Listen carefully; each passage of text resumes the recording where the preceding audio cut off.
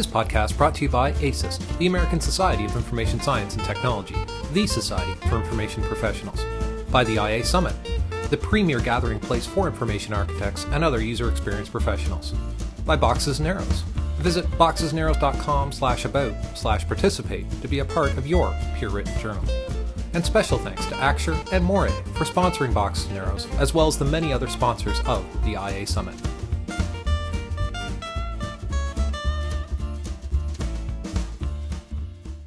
Rules provide an underlying structure that governs the experience, what is displayed, when it's displayed, and how it responds to user actions.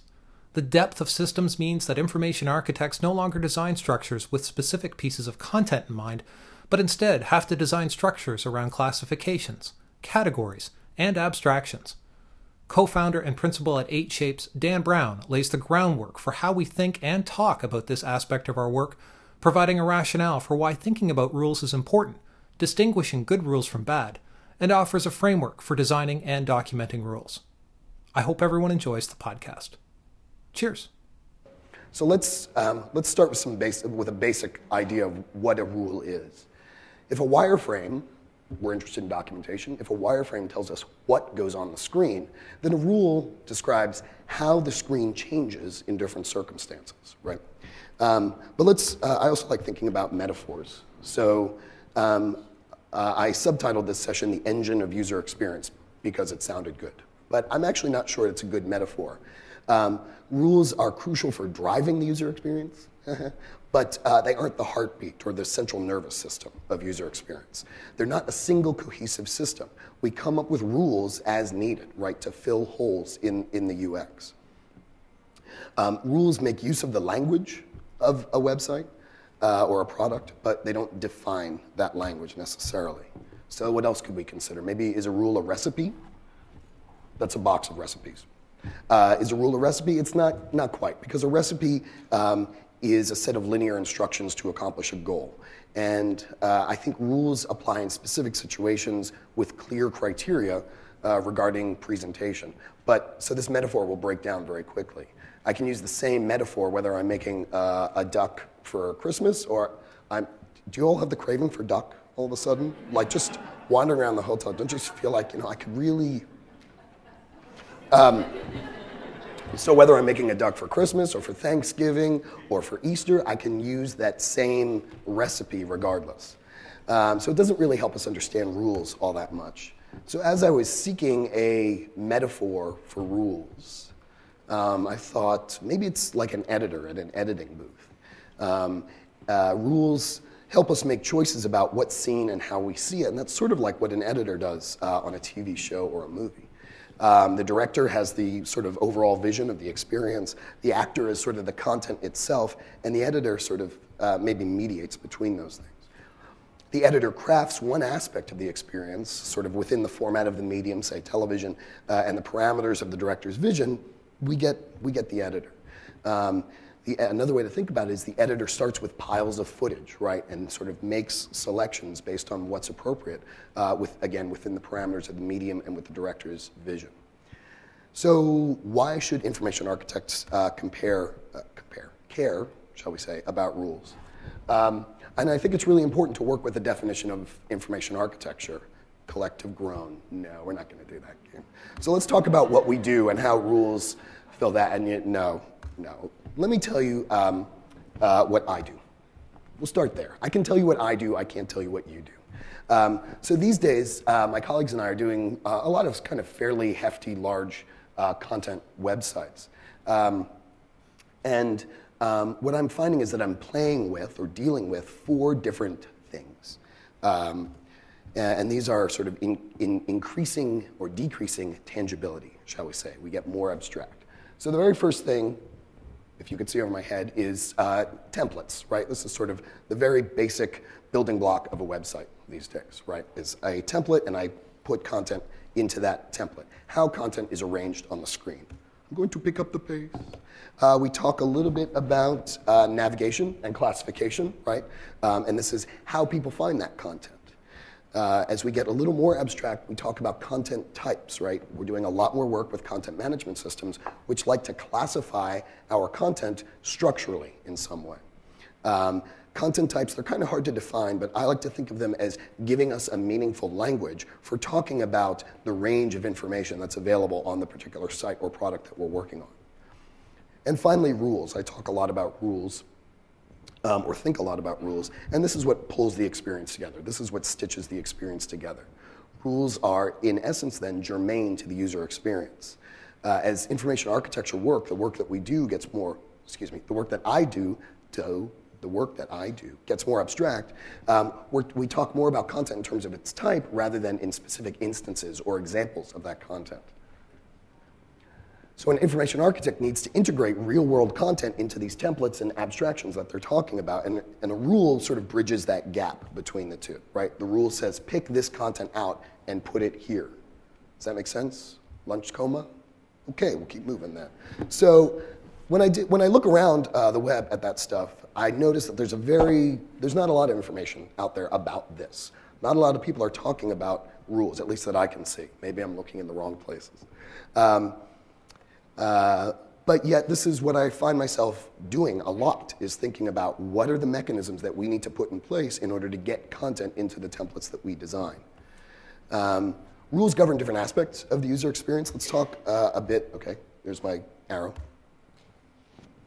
Oh, good. So let's talk a little bit about content. Content rules that govern content. This is a good example. This is a cooking magazine, a lot of food metaphors in my life, called Cooks Illustrated. Anyone read Cooks Illustrated? A couple of us. The editor of Cooks Illustrated is kind of a dick. I don't know if you read his editorials, but he's trying to be the Garrison Keillor of the cooking world, and you end up just wanting to punch him through the magazine. And I am not a violent person. Excuse me. So let's, it may be kind of hard to see over the chairs here, but this is kind of the interesting part of the page from my perspective, or from a rules-based perspective. We're making decisions about the kind of content that appears on this page. I don't know if it's Chris Kimball who actually makes the decisions here, but let's assume that it's a set of rules. The rules help us figure out which articles they want to highlight. You can almost imagine them going through this process. Do we show the latest articles? Do we have articles around a specific theme?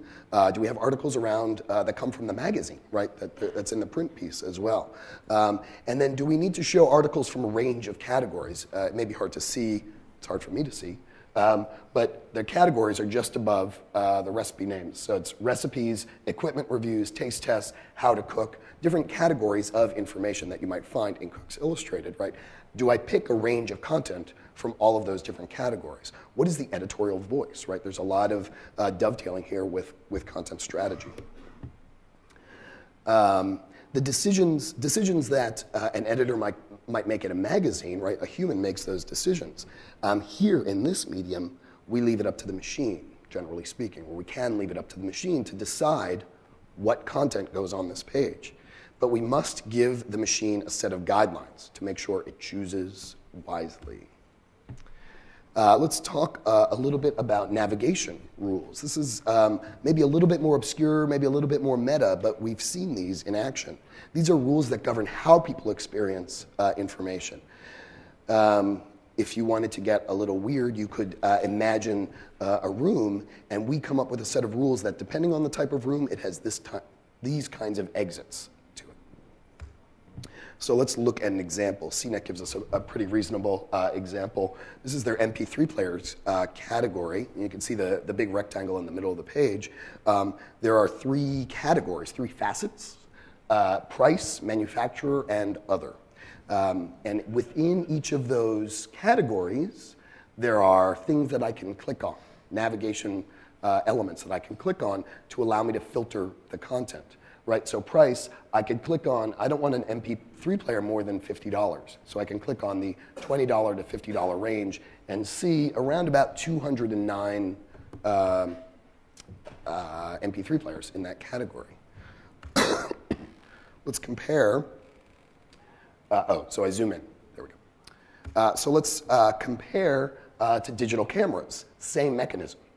Same exact mechanism. Price, manufacturer, and other. But if we put these things side by side, we notice some subtle differences between these two things. In price, just to pull a random example, you see in digital camera, I can choose less than $100. But for MP3 player, there's no less than $50. It's $20 to $50. Some interesting differences here. Maybe if you're me, they're interesting differences. The rest of you are just being generous, I suspect. But these are interesting differences. Another thing to look at is all prices. You see at the bottom of the price list for digital cameras, you can see click all prices. I'm not really sure what that means. But you cannot do that in MP3 players. So there's even though we have this framework of price, manufacturer, and other, there's some sort of set of rules that governs what are the things that I see there.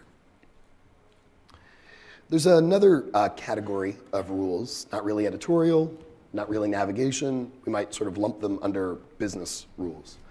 And I think this gives us a pretty good, again, food-oriented or coffee-oriented, that would sort of be the other thing. This gives us a pretty good illustration of that. I want to draw your attention to this little area. It says, this Krups foamer is available and in stock, right? There's some rule that says we can put that message on the screen, right? There are other rules that say if it's not available and in stock, put something else up there. Maybe it's back ordered, or consider buying this foamer instead. I've been living without foam on my lattes for a long, long time, though, so I really want this one. It's kind of a rudimentary example, but it illustrates this sort of other kind of rule. It's not necessarily editorial, not navigation, but some other mechanism that needs to define what goes on the screen. So it's business rules around calculating price or shipping, maybe what options are available to users. There are business rules about maybe login or account information. And there are examples of this all over the web. Another kind of rule that might fit into this category is decision points in a flow, right? So maybe I check international shipping, right? And that takes me off into a different direction. There's a rule there that says if someone says that they are outside the US, in our case, go in this direction. So I've given you three sort of broad rule types: content rules, navigation rules, and business rules. But I think what we're going to see is that this taxonomy is going to become insufficient. All the Australians in the room are going, no, it's perfectly fine. What are you talking about? And the rest of us are going, no, see, it's like an otter with a duck bill on it. So just to refine so what I think is that these three very broad categories of rules are going to become less and less useful to us. I'm not sure that they were very useful from the start, because I think we're going to see a lot more merging and mushing around of how experiences become built and generated. So just to maybe put a formal definition in, you should just imagine the platypus saying this definition, and it actually becomes a lot more entertaining. So you can say that rules are criteria for selecting behaviors or responses within the context of a specific presentation. Now we get to the buzzwords section of our presentation. Let's talk about what rules are not. I don't think rules are patterns necessarily. The way we define patterns at 8Shapes is, and maybe you do too, generalized approaches to common problems, right? So I have a common design problem, I need to do login. Here are sort of some of the general things that you might think about relative to logging in.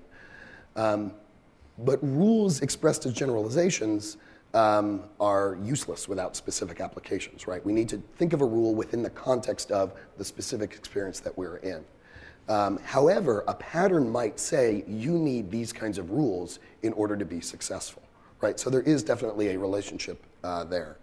So just to put my Yahoo friends on the spot, there's a pattern in the Yahoo pattern library for carousel. This pattern doesn't say you must put this content in the carousel. It doesn't say that at all. That rule is not germane to this. But as soon as we want to leverage this carousel on cooksillustrated.com, we need to come up with a set of rules for governing it. With me? All right. So rules are also not components. And again, using the language that we use at 8Shapes, a component is the layout of a specific area of a web page or a screen, but it's specific to a design system. Right? So for cooksillustrated.com, or maybe we can think of that CNET example, right? That navigation block is a component, and I can use it anywhere in cnet.com. a single component like that one can support many different kinds of rules. We saw the rules were manifested themselves differently in different areas of CNET.com. And like a pattern, I think a component needs to specify what rules are necessary. So this is Sun's web design library. This is the accordion component. Again, you're not going to see any rules for what content needs to appear here. You may see some general guidelines as to how you can use this particular component within the context of sun.com. I'll scooch down. Okay. But you won't say you must populate it with such and such content.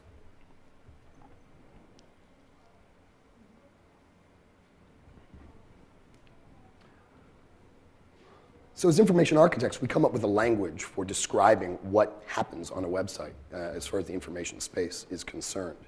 The rules use this language, things like content types, metadata, components, in order to manufacture an experience. So I guess the question is, how do we structure these rules? What do we need to think about for each rules? So for any given content rule, I think there are 5 things you need to think about. Light switches. Just kidding. Action. What is the action that is performed? Usually with respect to content, this is show or hide. Right? Show the content or hide the content. Fairly simple. You also need to think about scope. So you need to think about which content types am I dealing with. So imagine a list of headlines appearing on cooksillustrated.com. Right? You've got that list of headlines. From which content types am I going to draw that content? Is it only recipes? Recipes and equipment reviews? Recipes, equipment reviews, and techniques, right? I need to select a range of content types to choose from. That defines the overall scope for that rule. And then, a lot of coffee, sorry. And then we need to filter that. So, okay, I've said this list of headlines is only going to draw from recipes. Which recipes am I going to show? Am I going to show just the latest recipes? Am I going to show only salmon recipes? Am I going to show recipes that match both salmon and within the last week? Right? So a set of filtering criteria that allow us to choose from content in that content type. I like separating, you might think, maybe you're not, but one thing that occurred to me is that why would I separate content type from filter? I think it's important to do that because there may be a dependency between them. Different content types may have different filters associated with them. Quantity, how much are you going to show? How many items are you going to show in the list? Which fields are you going to show? What is the, so for any given recipe, am I showing just the name and a brief description, or am I showing name, cuisine type, brief description, and number of people that it serves? Right? There are always cereal boxes on my kitchen table, so it was pretty self-evident to just take a picture of that. And then the last thing is, what's the default? Once I peel away all the layers, once I apply all the filters, and I get to I get down to nothing, what happens? Right? At some point, the machine may not be able to pick out appropriate content. And so you need to tell the machine, if all else fails, use the little person in the very middle of the nesting dolls. So 5 things related to selecting content. I think there are a handful of things related to navigation rules as well. I'm not going to say, actually he just walked in, Andrew stepped on my punchline here at all, but we happen to use the exact same painting for 2 completely different purposes. So this is a Cubist painting representing different facets of a nude descending the stairs. In any case, you need to select which facets. So again, thinking back to the CNET.com example, the facets that we chose were price, manufacturer, and other. I love that one. So which facets are we going to represent? With respect to navigation, we also want to talk about what's the range of options, right? So for those are supposed to be dials on my range. They're a little dark. Sorry about that. So how will users select the value? Is it a knob? Is it a slider? Is it a menu of values that they can choose from? I also need to determine upper and lower limits, right? So can they choose any price under the sun, or can they only choose up to $100? And then how does selecting a facet, a value for a facet, affect the display? What is the effect here? If I move the slider, do the things automatically change? As in, if you're familiar with kayak.com, I can move the slider to change the amount that I want to pay for an airline ticket. And I see that reflected in real time. And then the last thing I need to choose is whether I expose a see all. This can be a scary thing. If I click see all prices, what happens, right? Am I trying to do a database query of thousands upon thousands of products? I put those together because I don't think we actually have a good language for talking about rules. I solicited on Twitter people to give me examples of how they have documented rules, how they have captured rules in their documentation. And I got to say, you guys disappointed a little. I didn't get a whole lot of feedback, and I think it's because we're struggling to figure this out. So I wanted to at least put a few examples, if not good examples, then something at least for us to chew on relative to how do we document rules. We're very good at documenting interfaces. We're very good at putting a wireframe together. But what we're not good at necessarily, or what we haven't zeroed in on, is an effective way of capturing these rules that govern the experience. So you may recognize this. It's a wireframe with some annotations on the right-hand side. How many people's documents who do wireframes tend to look something like this? Nathan, in the back, you get a gold star, my friend. Okay, so this is a wireframe with annotations, right? Oh, I put this up here because only my mother calls me Daniel, and so I think she must have been responsible for printing these out. So one approach that we take is just straight prose, right? So one of these little annotations might say something like this. If the customer's state is Nexus, show the sales tax, right? If we do business in that state, then we need to charge the customer sales tax, so I'm going to state it as simply and as plainly as I possibly can. And I suspect a lot of our annotations look something like this.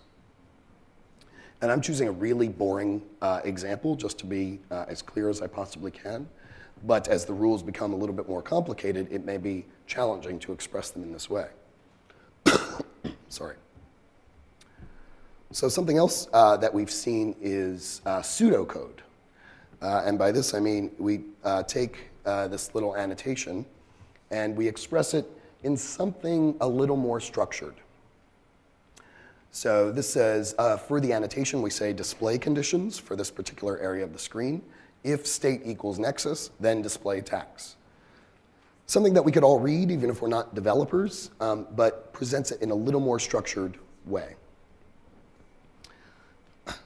Developers love this, right? They love it because you're speaking their language. And so you sort of can present this layer of detail in a way that's meaningful to them. But everybody else will go, what are you talking about, right? It may not be as easily understandable for them. Steve Batty sent me an interesting example. He's the only one. He also gets a gold star. Whereby we use a table. So you might imagine that a couple of these annotations, or we've put in the annotation section a table that describes in this way what is meant to appear, right? So for area 1 of the wireframe, we're going to show articles. We want to show 3 to 5 of them, and we're going to use this particular criteria to select those articles. Again, mundane example, probably not necessarily perfectly realistic. The tables that Steve showed me were much more involved and complex. But I think you can imagine how this might apply to your own work. A couple more ideas. The wireframe itself may contain some semblance of a rule. I don't think this necessarily gives us a good indication of what articles appear here, but just by virtue of the name of the component, latest articles, we get a sense of what the scope is and maybe what the filtering criteria are, and we get a sense of what the format needs to be. I really think something like this needs to work in conjunction with some sort of annotation, but if you're putting lorem ipsum in your wireframes, you're not necessarily being as explicit as you can about the kind of content that could appear there. And not rendered perfectly well, but this was a flow I did years and years ago for the Postal Service. And it's actually a very simple flow describing an incredibly complex filtering rule, right? So it's a very, very, very, very small part of the user experience, but I've tried to render visually what the rule is.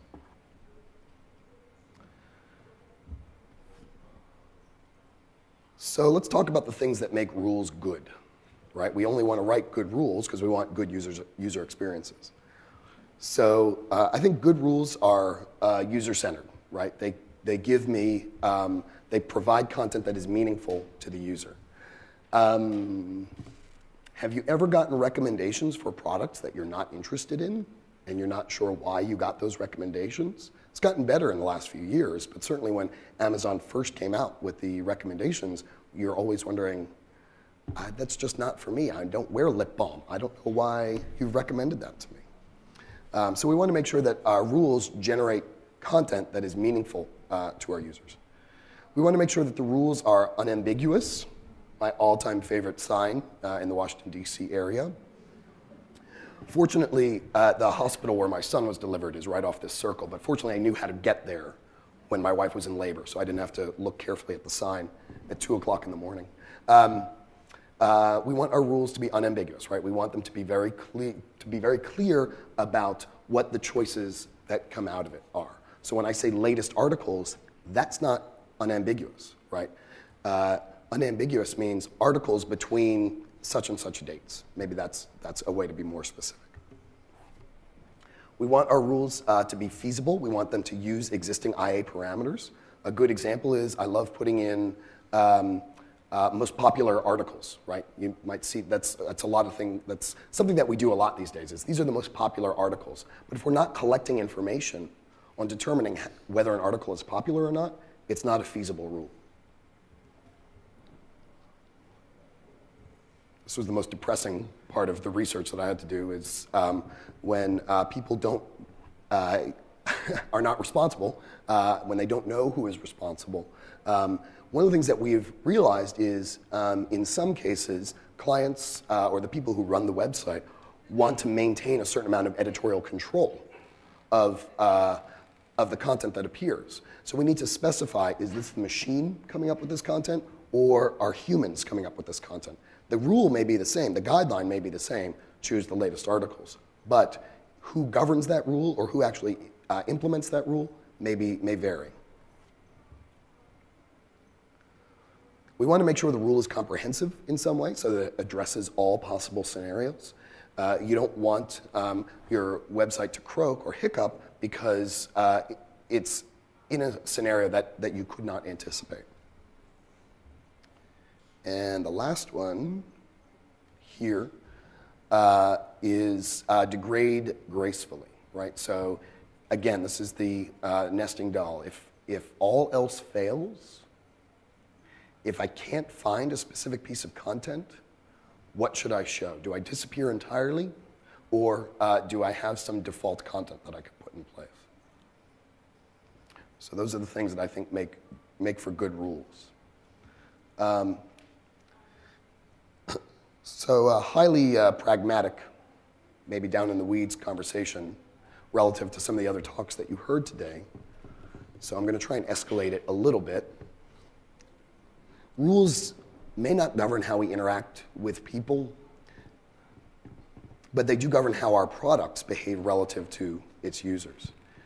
And I think we considered a number of different metaphors for business rules, for rules governing a website. Engine, recipe, editor. And I think soul of the product may be too strong. but maybe its frontal lobe, maybe the part that helps it make rational decisions in different situations, is a good way of thinking about them. And therefore, we need to take our rules very seriously because, again, they govern how our products behave relative to its users. And there may be a very small ethical component to those decisions that we make.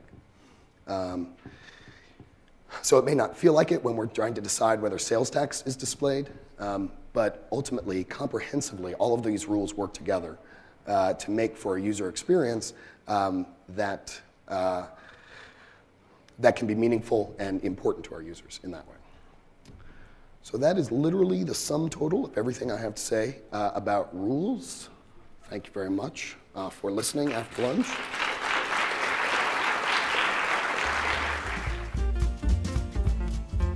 To hear even more presentations from the 2009 IA Summit, point your browser to boxesandarrows.com and click on the podcast link. There you'll find access to the iTunes feed and more information about each presentation.